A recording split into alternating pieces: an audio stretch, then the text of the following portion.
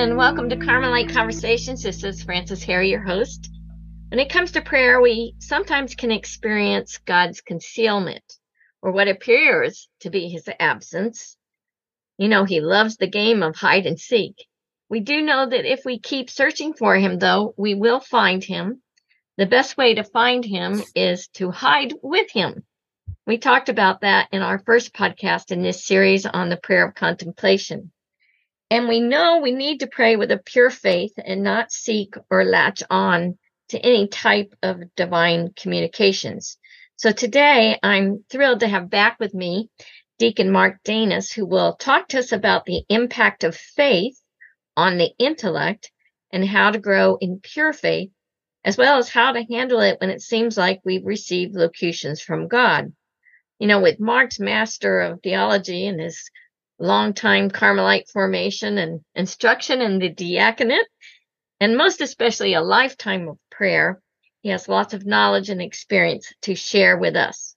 Our source for this conversation is a book by Father Donald Haggerty called St. John of the Cross, Master of Contemplation. This is the second podcast in this series.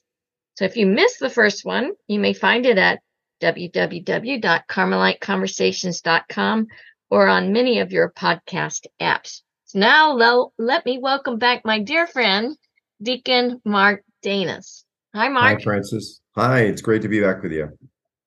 Well, are you up for another really deep conversation? Oh, always. Well, let us first, please, would you begin us with prayer? Yes, let's bow our heads and put ourselves in a proper mindset before the Lord to receive what it is that he has to share with us today. And we begin in the name of the Father, and the Son, and the Holy Spirit. Amen.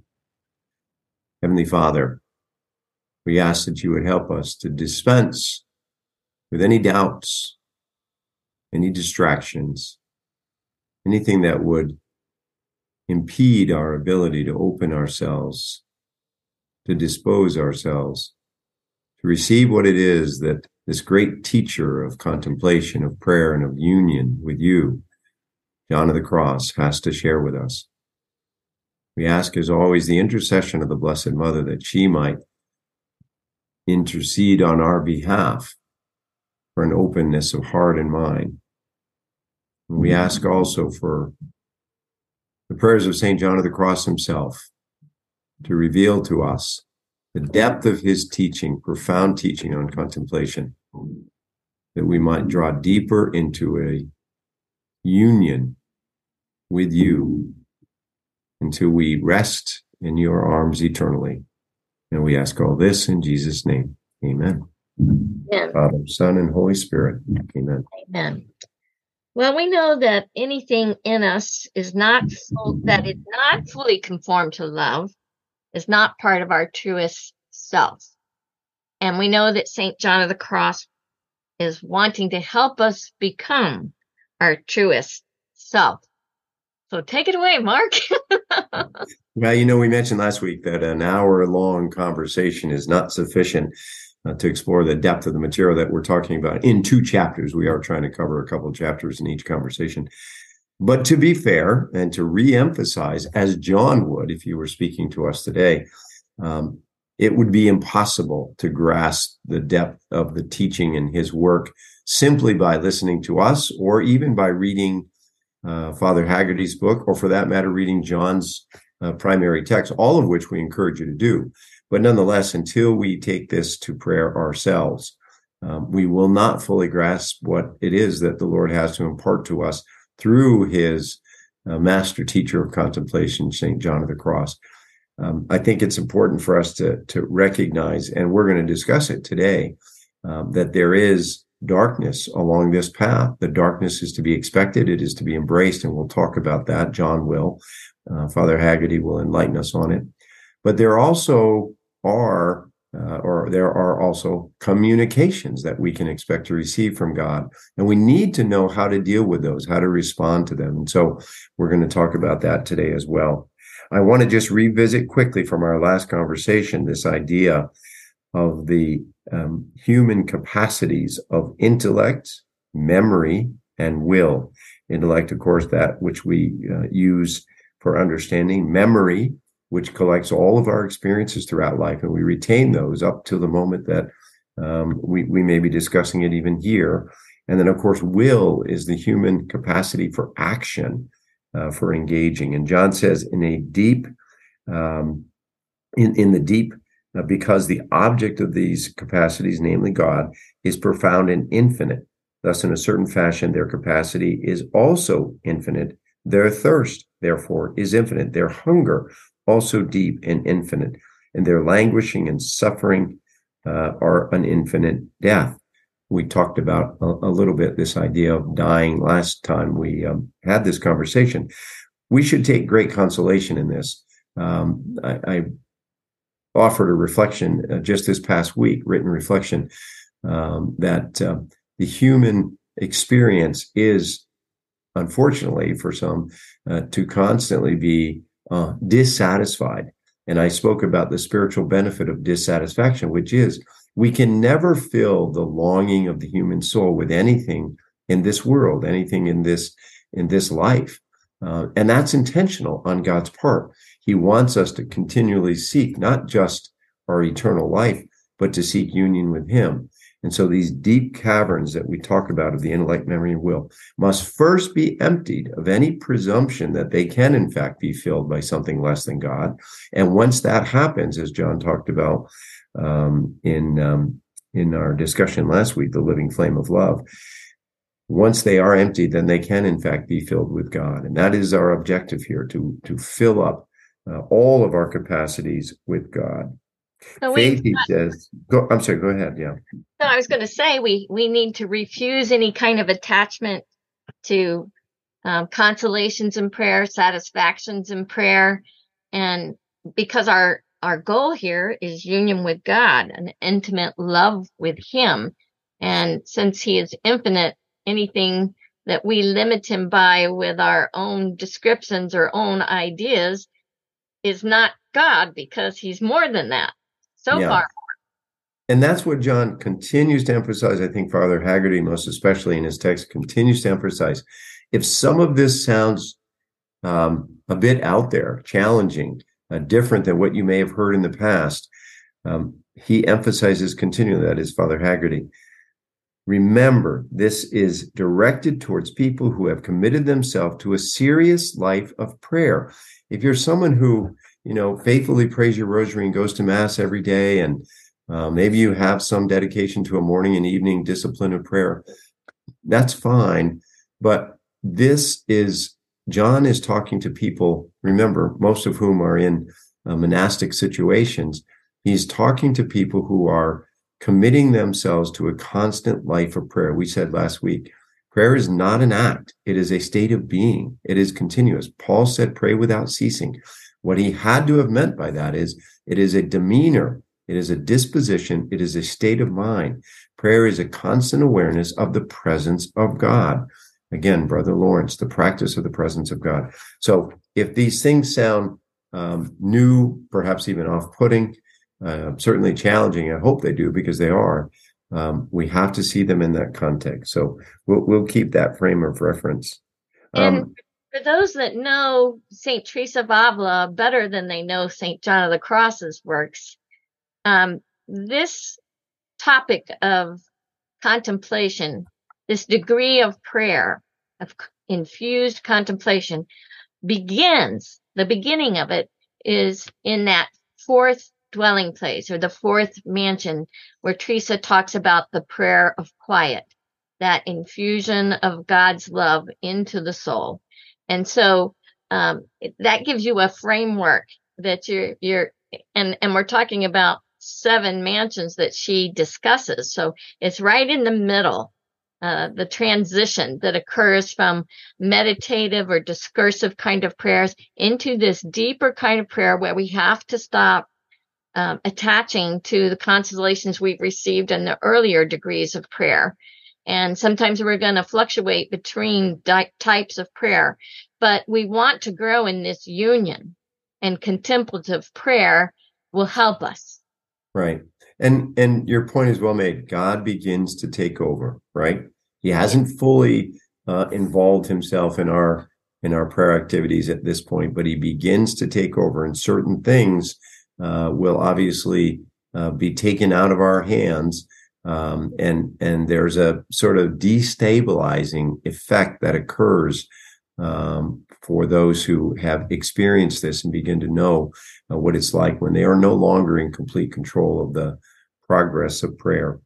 I want to use, as Father Haggerty did, one specific example from his text on page 59. He talks about the memory, and he gives this specific example because he says, having provided you this, it will help you understand both the intellect and the will and how they are purified. But he uses the memory, and I think deliberately so, because if you read John's second book in the Ascent, it spends a great deal of time talking about the memory. In fact, he goes so far as to say all of the danger that the world, the devil, and ourselves bring about has to do with what is retained in the memory. So Father Haggerty offers this: the soul must journey by knowing God through what he is not rather than through what he is.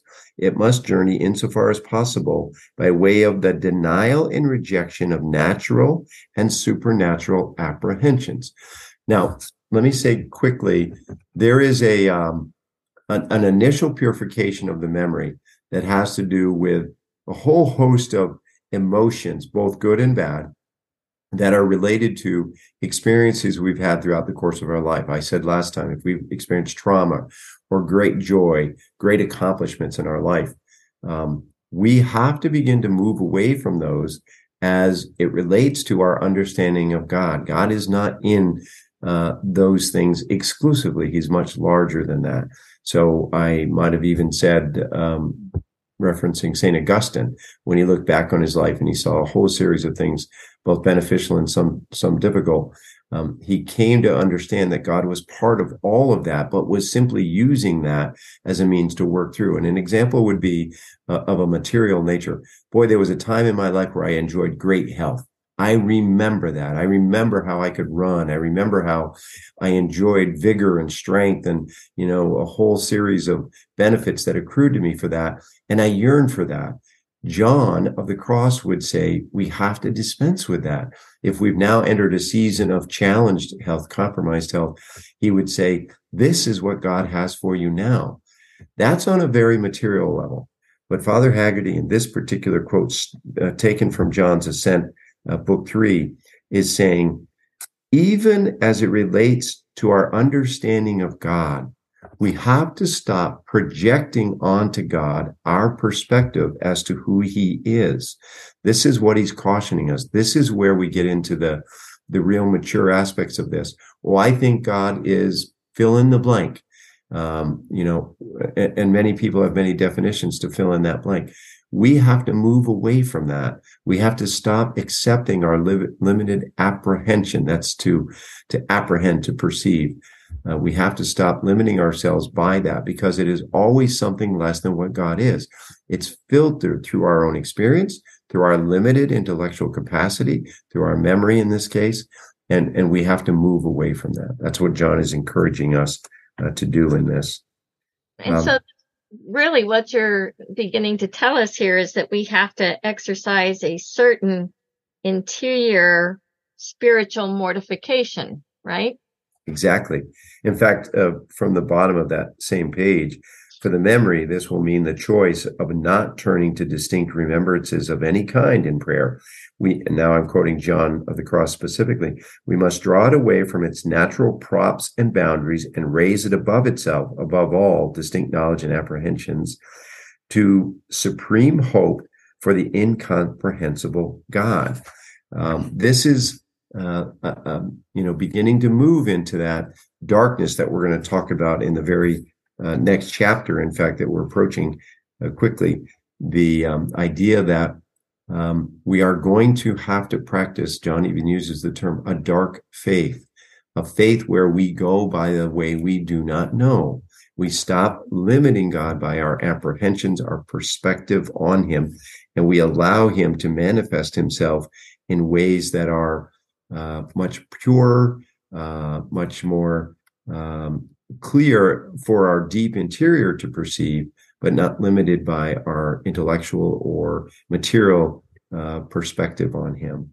And how that translates, like, in the earlier degrees of prayer, you might receive some kind of stimulating thought or insight that on scripture or something in your life that was highlighted, and you'll be really excited about it. And so you're used to having these new knowledge or something pulling together and making more sense, and now you have to let go of that, and that is difficult. That is not easy to let go of that.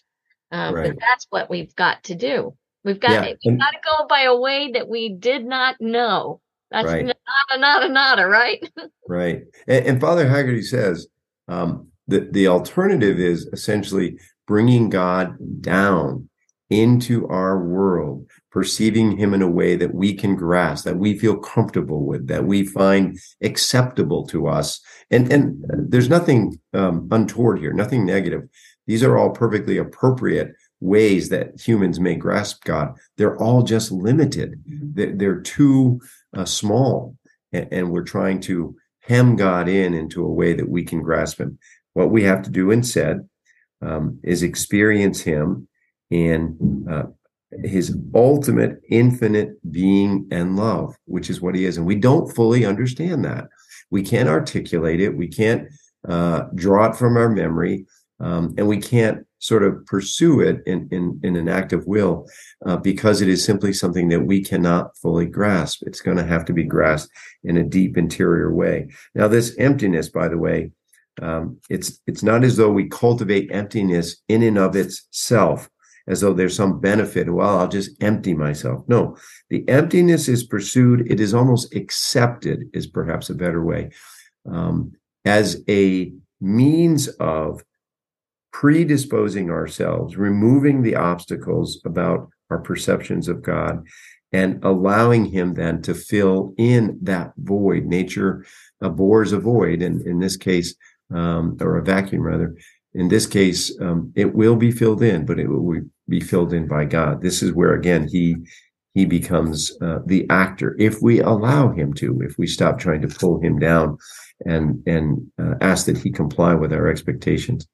And isn't this also when you're in prayer, you've been practicing prayer, you've been doing meditations, and all of a sudden you're just like, I'm tired of doing all this thinking. I just want to be with God.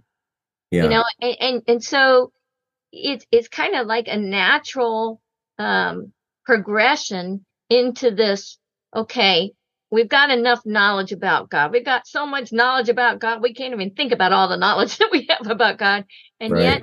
yet we long for God in our hearts and in our souls, and we want to know him in a way that we don't know him already. And so there's that natural progression of wanting to empty of all that stuff. But a lot of people think, this leads to aridity and dryness, and so they want to stop praying. And yet this getting away from all these intellectual exercises is part of what's helping you to move forward in prayer. Yeah. And now, instead of being the one who's doing so much, it is the one who is now going to be receiving, because God's going to be doing all the work. And more of the work, right? Progressively more of the work, right? Right. We need to cooperate. Let's move on to this idea that Father Haggerty addresses in contemplative faith. He uses the phrase certitude in darkness. I think this is a good way of describing it. The effect, he says, that deeper faith has on the intellect when the soul is receiving contemplative graces is to plunge the intellect into a purifying experience of interior darkness during our time of prayer. And again, I appreciate, much like with the memory, that we're detaching ourselves from that entire complement of memories, both material and even spiritual. Here, the intellect which has its capacity for understanding God. Again, as you just described, Francis, we've fed it through our reading, through our thinking, through our meditation for hopefully some number of years. And now we're going to enter this purifying experience of interior darkness. It doesn't sound particularly inviting, but it is a next and necessary step, because what we have accrued in terms of our intellectual capacity for understanding God is always something less than what he is. He says here, does not experience greater clarity. In other words, we are going to move to a place where we have I don't want to use the word understanding, but an awareness of God's presence without the clarity that we expected to have previously. Through faith, John says, or though faith rather brings certitude to the intellect, it does not produce clarity, but only darkness. How does that play out? Certitude has to do with my realization, deep and interior and abiding, God exists. God loves me.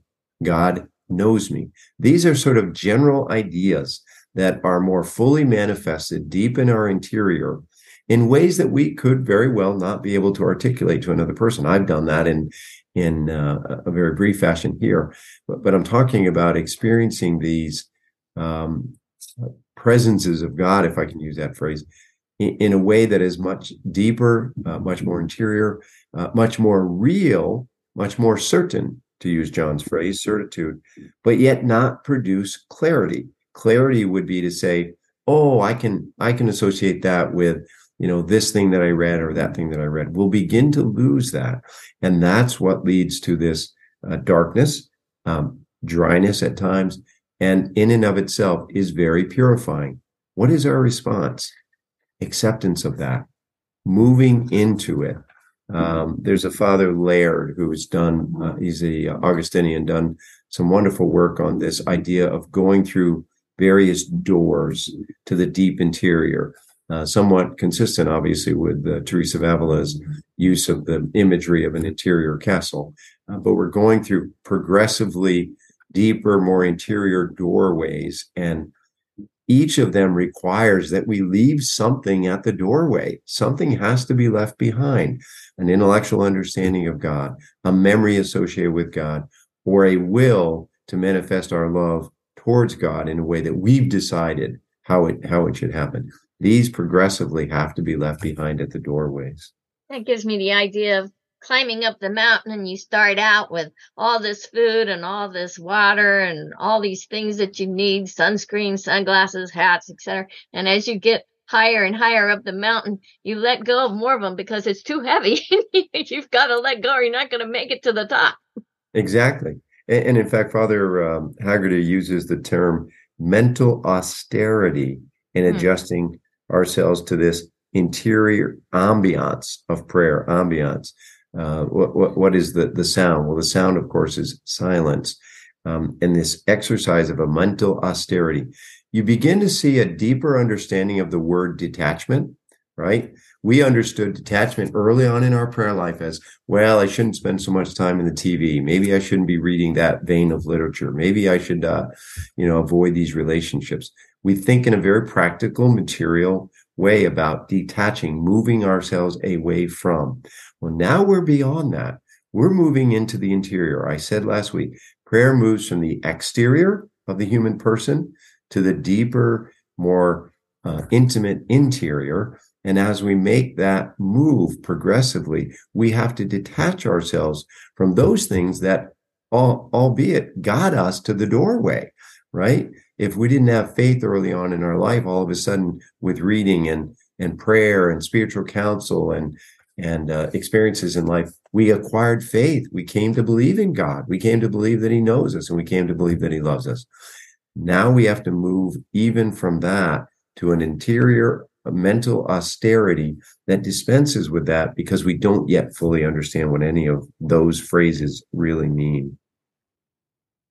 All right. You said, and I'll echo it in John's words, For the less the soul works with its own abilities, the more securely it proceeds, because its progress in faith is greater. Faith purifies the intellect.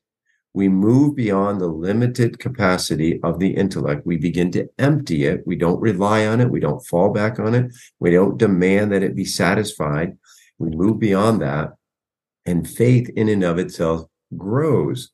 There are things, Francis, I think we would both agree that we know in our spiritual journey. We've been together a lot of years, and we've had a lot of these conversations. We would agree there are things that we know in our spiritual journey, both on an individual and a collective basis, that are beyond our intellectual capacity to articulate, right?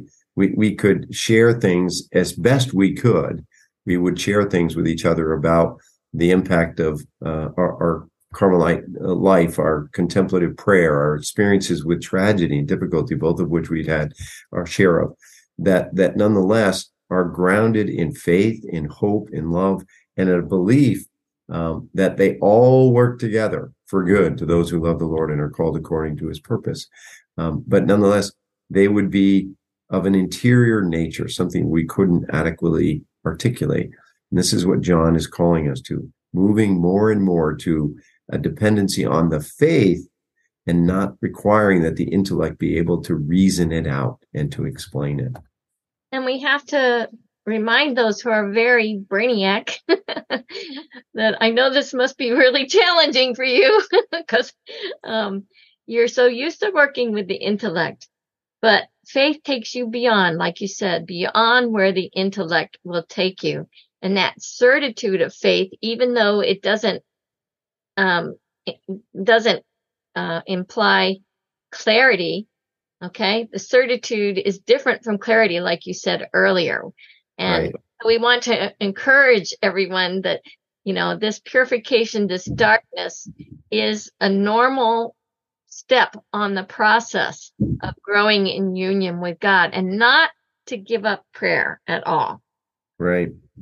Father Haggerty uses this terminology in describing it. I think it's helpful. He says it is inadequate to conceive of our faith as simply an assent by our mind to truths that are then held securely with personal conviction.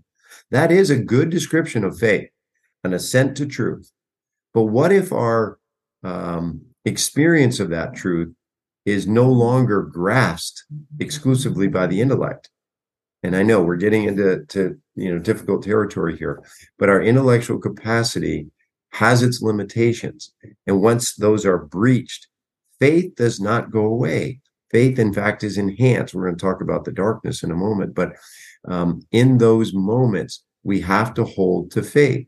We have to hold on to what we, albeit in our minds, understand, but we understand it in a way that is not limited by our intellect. He also says the effect of this union, moving closer and closer to union, depending on a soul's closeness to God, is to stretch the intellect beyond what it can assimilate in its natural capacity.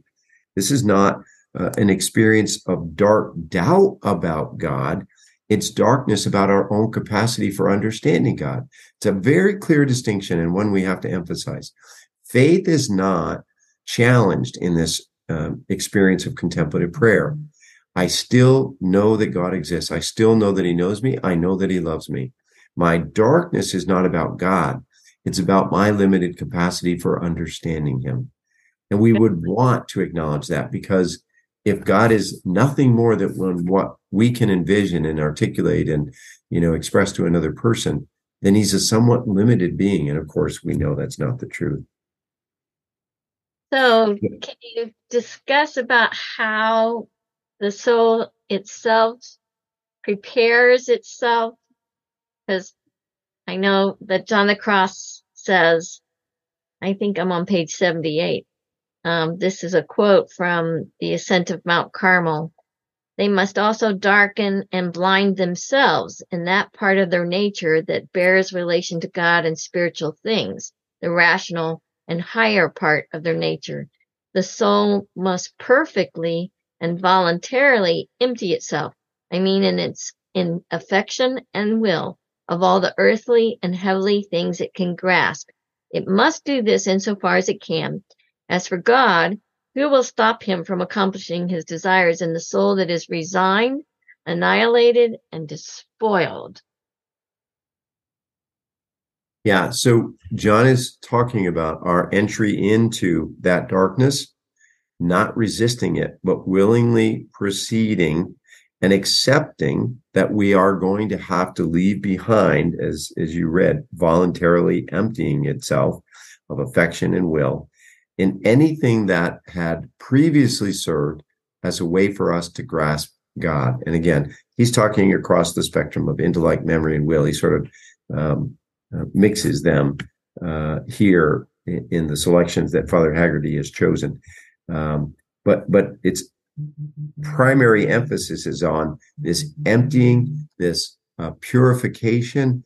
He even uses the word annihilation, and people are taken aback. Annihilate? Wait a minute. You've gone too far now. What is this annihilate? Well, Jesus himself says, unless you lose your life for me, you will not find it. In so many words, this is what our Lord himself says. John is always grounded in Scripture, by the way. You can find a reference for everything that he says, in most often in our Lord's own words.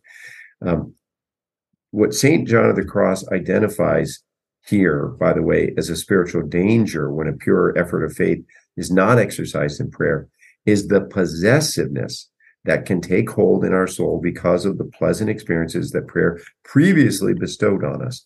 For motives of self-interest, those experiences can be pursued as an ends in themselves. This is what we're moving away from. You say, well, my prayer doesn't work anymore. I'm not getting the same consolation. I'm not getting the same effect. I'm not coming away with a deeper understanding. And John would say, yes, that's exactly right. You've got to move beyond that. You said at the very beginning, Francis, we've got to go a way that we do not know. We don't know the course now. What are our guides? Faith, I believe. Hope, I pursue because I desire. And love. And love without an expectation that it's somehow going to be returned in a way that I have defined would be representative of love. That's what we're losing here. We're not losing God. We're gaining him by losing our mediocre and subordinate way of perceiving him. That's what we are moving away from. And there is a great deal of challenge for many people in entering into that experience. Right. John says, most of ahead. the people, when they have satisfactions in prayer, that they've conceived that as a measure of how close they are to God, but that's not the case. The one that is going through this path of purification is growing closer in union. So it's not having these insights and the consolation. So that's a really hard thing for someone. They're thinking, they're in the darkness and they're thinking they're in a lesser prayer, right? Right. As long as they're not in any kind of big sin here, of course, we're talking about souls that are aspiring to union with God. So they're doing a lot of wonderful things, but it's coming to this understanding. I think this is what you're helping us understand so much better, is that this is taking us to a deeper place with God. And because it's so different from what we've had in our previous kinds of prayer with meditation or discursiveness or even effective prayer, we think that we're going backwards. And yet that we know from, the study of the memory, the intellect and will, that especially in regards to intellect, that faith takes us beyond where the intellect will take us. And so Father Haggerty tells us, if we can maintain the effort of a pure seeking of God alone, the hidden God who eludes the grasp of our possession, we move forward on the path to him alone as our beloved. Yeah. John himself gives in the Ascent a good example, and we talked about it, I think, Francis, before we came on, and that is the grasping of the Trinity, the three persons in the Trinity.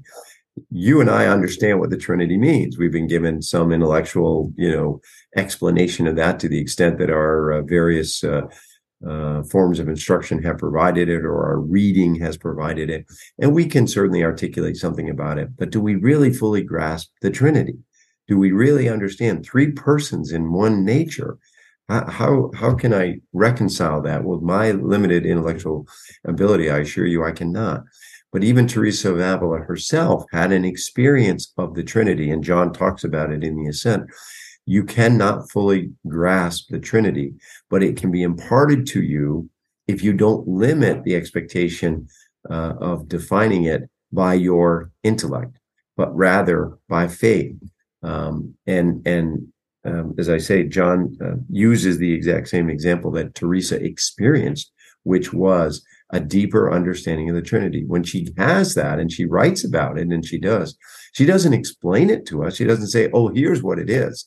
This is how it looks. She says, I got this profound, deep understanding of the reality of the Trinity. And well, what is it, Teresa? And, she's not there to say, I'm not going to try. She just says, I fully get it. And we all know these experiences. They come even on, lesser levels in human interactions. We come to understand things in an interior way that we may not be able to fully articulate. But here we're talking about this pursuit of union. Again, re-emphasizing the pursuit of union with God. If we are going to be brought in union with perfect manifestation of love, then we have to eliminate everything that is inconsistent with that. Even though admirable and reasonable and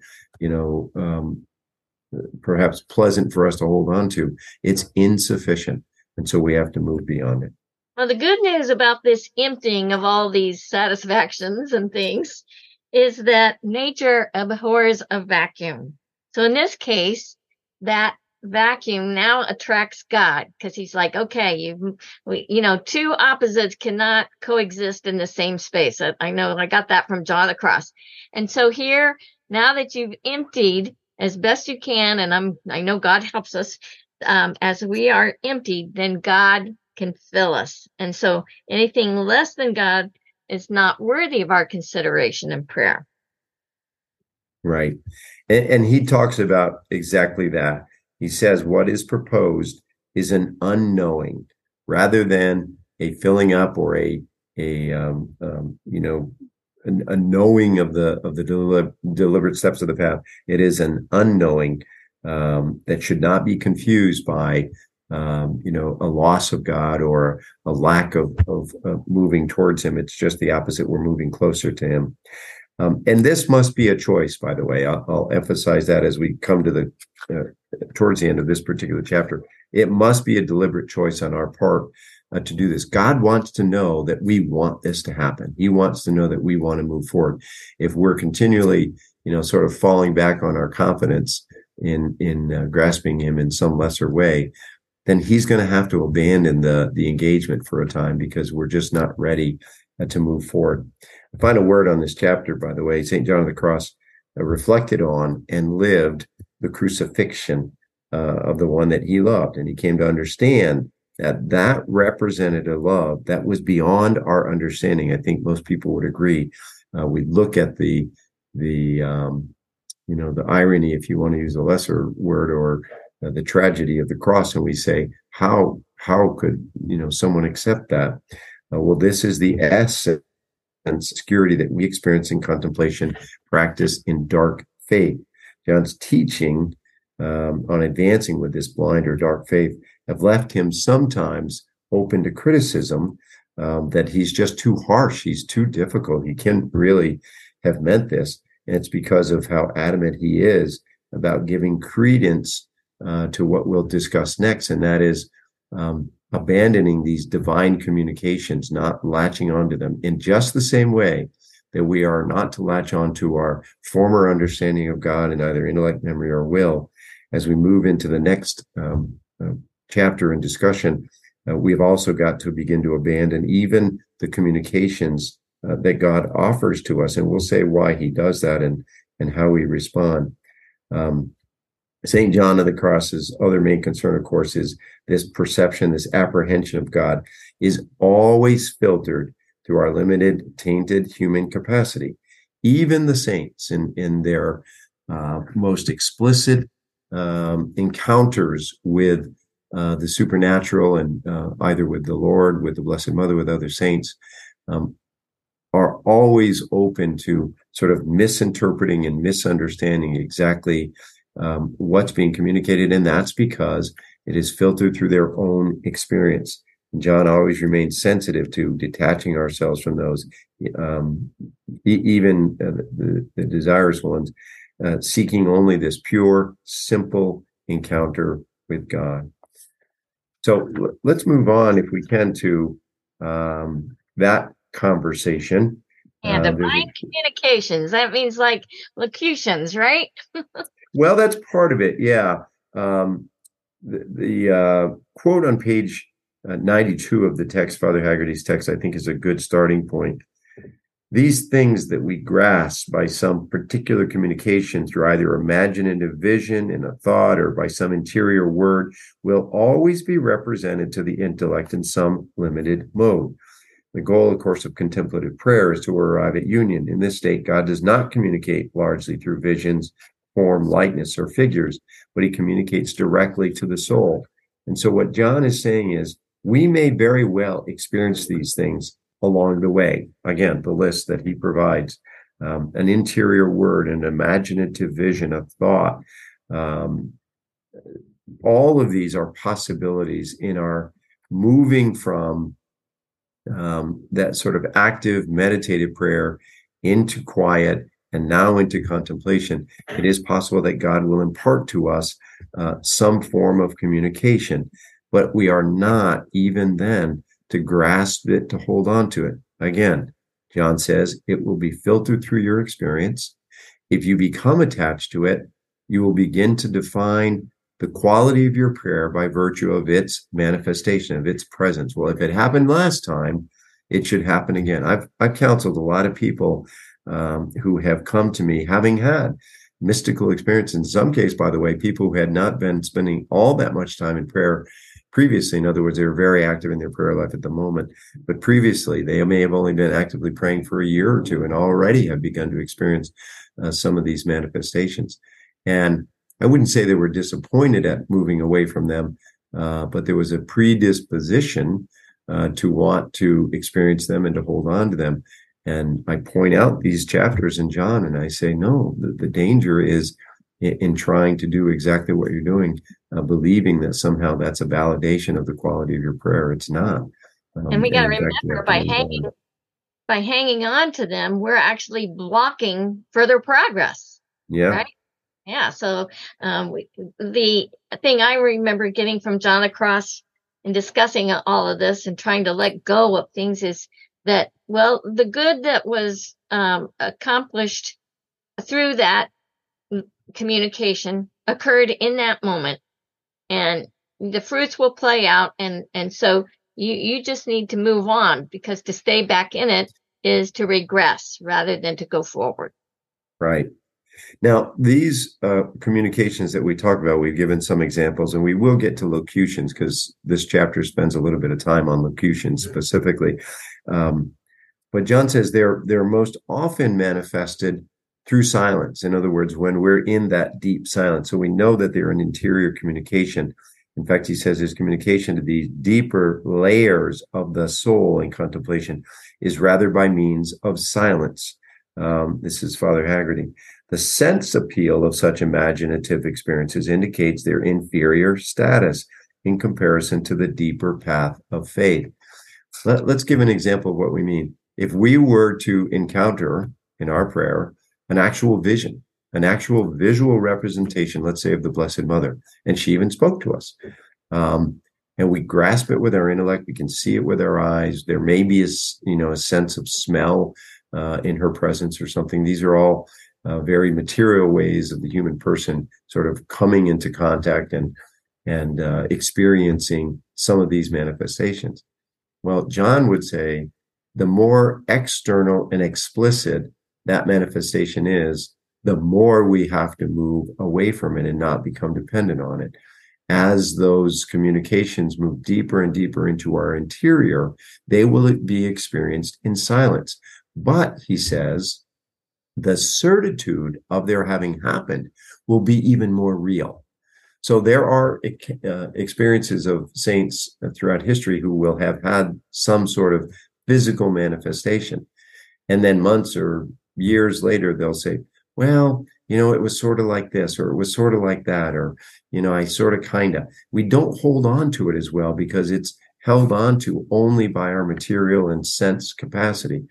The deeper it moves to the interior, the more obscure it becomes, the more, as John said, certain it becomes at the same time. So it's obscure, but more certain to us that this is in fact what happened. Why?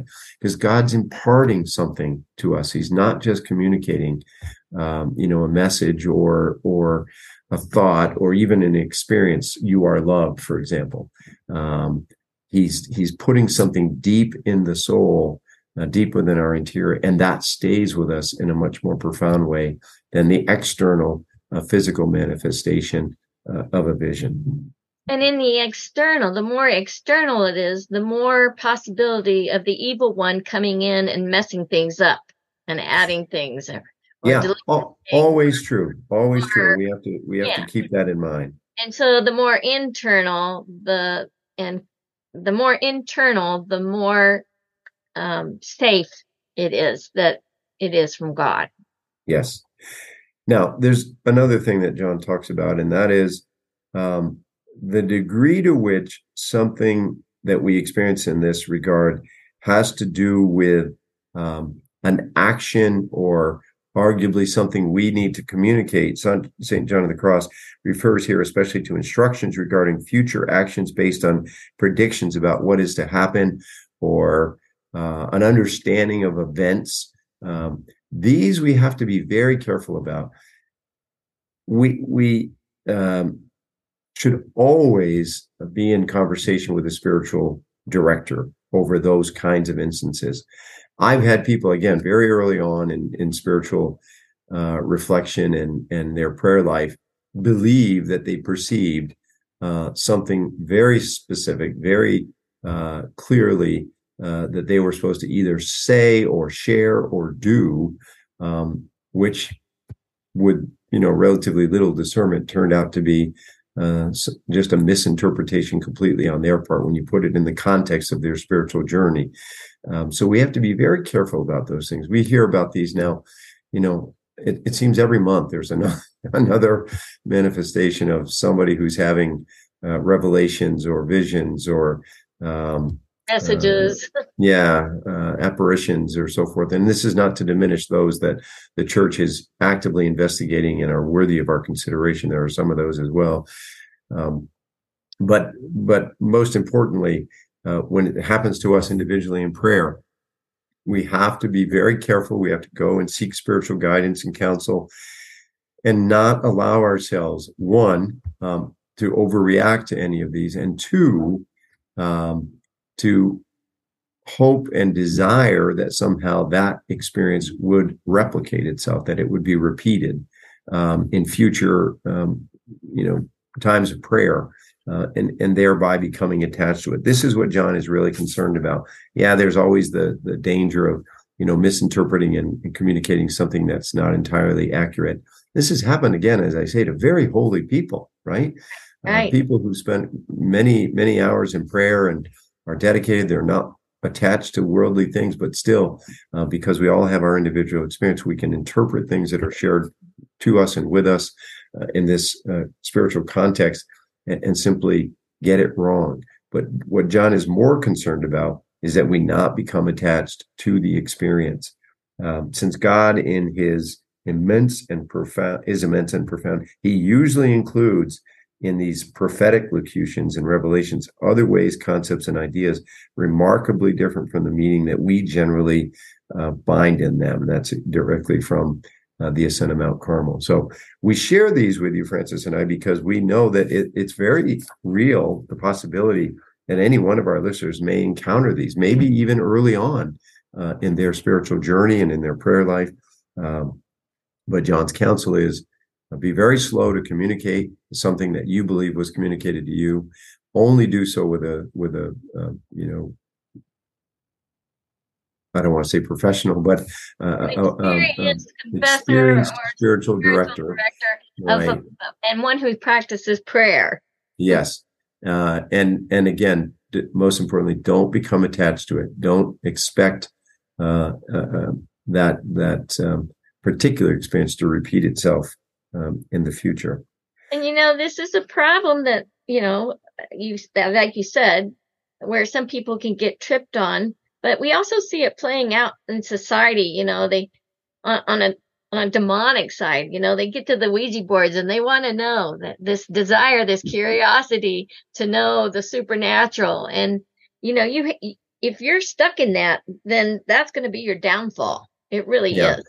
Yeah, and those, of course, are very egregious ways that people are trying to discern the future. But John makes the point, even with regard to these spiritual communications, God is not pleased that we desire them. He would much prefer that we simply pursue each day in faith and allow him to manifest himself in ways that he chooses. Listen, if he imparts something to us, however formal it is or however deep and interior it is, it's for the moment, it's for that experience, it's for that time. And unless he's called us to be a prophet or to be a visionary whose responsibility it may be to share with the leaders of the church or the Pope or whomever something more significant, the vast majority of us will never be drawn into that ministry. It's more likely what we're being we have offered is what's that? A hidden sanctity. Exactly. And for us Carmelites, we're very comfortable and familiar with that. It's where we'd prefer to be honest with you. But when that happens, God is displeased when we become attached to it. Again, it's just another attachment. And, it begs the question, well, why does he do it then? Why would God impart these things to us? In part because he wants us to understand how we might react to it. He knows how we're going to react. It's not a secret to him, but he wants us to understand where our attachments may be. It may be, here's a perfect example. It may be we're facing a very dire set of circumstances in our life, and it's caused us a great deal of fear and anxiety. And we may, in deep prayer, experience this. Do not be afraid.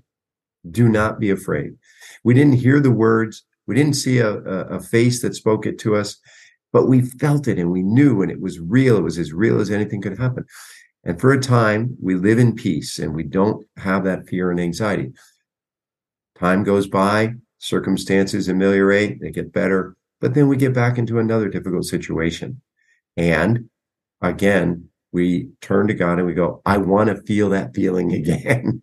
I want to have that experience again. And God might say to us, no, you know that I'm here. You have to move forward through this one in faith and know that I'm going to be there. Yeah, more hiding and seeking, right? Yeah, exactly right. Deeper cavern of hiddenness. Yeah. Well, so let's talk, because we said we would in the waning moments here. I want to discuss the locutions. And you pointed out, Francis, John does talk about these, or perhaps more accurately, Father Haggerty, in a slightly different manner. We'll draw a clear distinction here, but there are three levels of locutions. Locutions are things that are imparted to us. Most often they have to do with something specific to us. They're not something for the larger church, if you will, like the Trinity experience we articulated with regard to Teresa of Avila, which she encountered. This is usually very specific to us. It has to do with circumstances we may be dealing with, and it has to do with God's response to us in prayer. And so the first of these is successive locutions, that John, anyway, expresses as successive locutions. And he uses this example of knowing a person who, in experiencing successive locutions, formed among a number of other thoughts, some of them not particularly beneficial, a solid understanding about the Blessed Sacrament, a solid understanding about the inherent reality of Christ in the Blessed Sacrament. So that's something that we're deep in prayer about. We are disposing ourselves to an understanding. We may even be questioning it. And we have these, as John describes them, successive locutions that reveal to us something about the deeper reality of God resonant in the Blessed Sacrament. And so this is an example of that. He also, in that very same sentence, by the way, cautions not to go beyond our understanding, because we then can share things that are inconsistent with the reality of the Blessed Sacrament. Again, this has happened to people who are still saints within the church, going a little too far in terms of their communication about things they believe God has imparted to them. And so the first of these is this successive locution.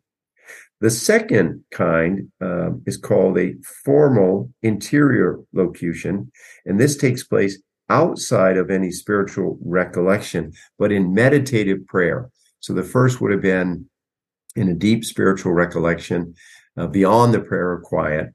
Here, it's more of an intellectual nature, where we are using the mind, we're engaging the mind, and something is imparted to us that is something we can grasp, something we can sort of hold on to in a deeper way. It gives the appearance of an utterance coming independently from the person who receives it, and a person has in no way been pondering specifically that matter, but just pondering God in a general sense. And the thought or words suddenly come to the mind, clearly present, as though they were heard in the interior of the mind. Okay, so we've disposed ourselves, we're in a meditative state. We're not thinking about the topic specifically that's imparted to us, but this is called a formal interior locution.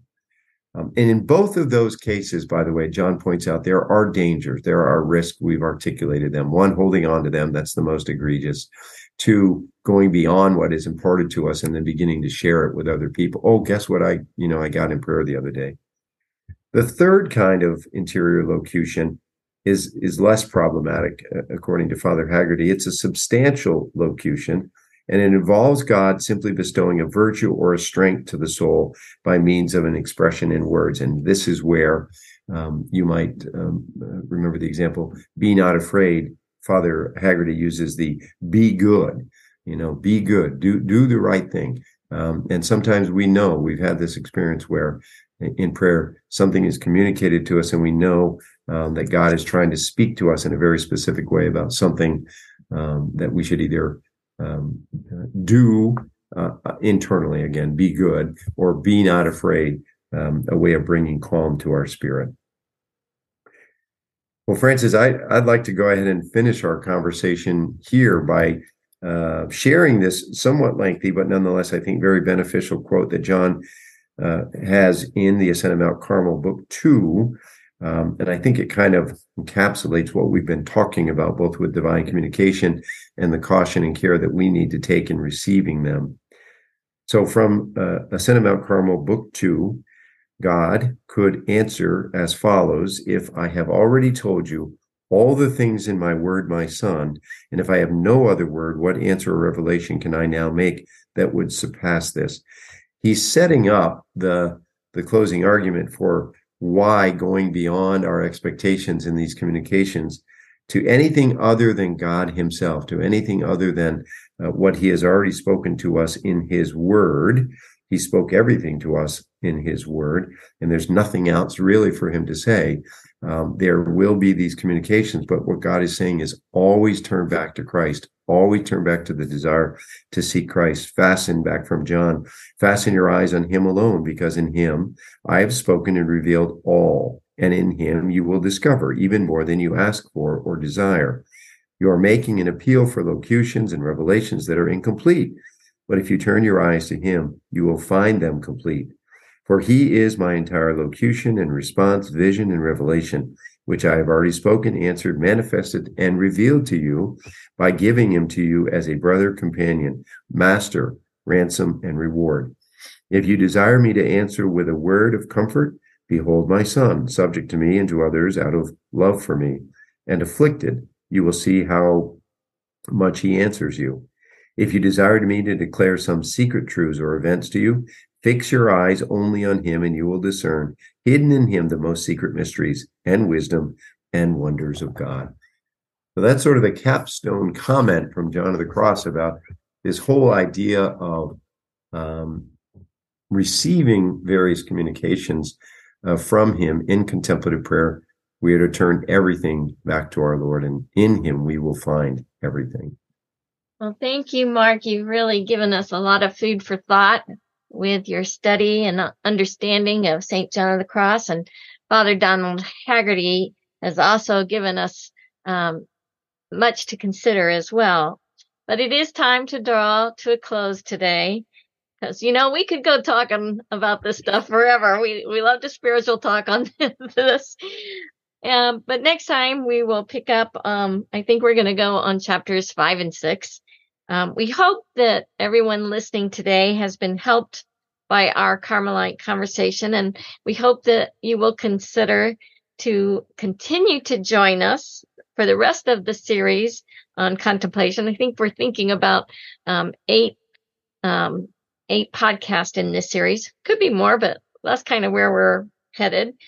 And, we've covered many topics on prayer and Carmelite spirituality. So if you'd like to see some of the other things that we've talked about in the past, you can go to www.carmeliteconversations.com. And as always, we'd like to close with a prayer. So Deacon Danis, would you please lead us in a closing prayer? Yes. Please bow your heads. In the name of the Father, and of the Son, and of the Holy Spirit. Amen. Heavenly Father, thank you for the wisdom that you've imparted to us, even in this brief conversation. We thank you for this great saint. We thank you, Lord, that you draw us into a more intimate union, and you fill us with a desire not only to dispense with any obstacles along the way, any impediments that we may have acquired in our journey through life, but that you deepen that desire with an understanding that you're calling us to an eternal embrace. We ask, Lord, for the intercession both of our Carmelite saints, of our guardian angels, and of the Blessed Mother, that we might continue to deepen both our desire and our intimacy with you until that day when we will be held in your eternal embrace. We ask all this in Jesus' name. Amen. Amen. In the name of the Father, and the Son, and the Holy Spirit. Amen. Amen. Well, thank you, Deacon Danis. We really grateful that you joined us today in this conversation and helped us to understand the wisdom of St. John of the Cross, especially regarding the prayer of contemplation and the purification of the faculties of the soul and the part that we play, especially today in the intellect with our faith, and how to treat divine communications. On our next podcast in this series, we will focus on the ascetical principles of St. John of the Cross and his understanding of the purification of the will. So until we meet again, God bless you and thank you.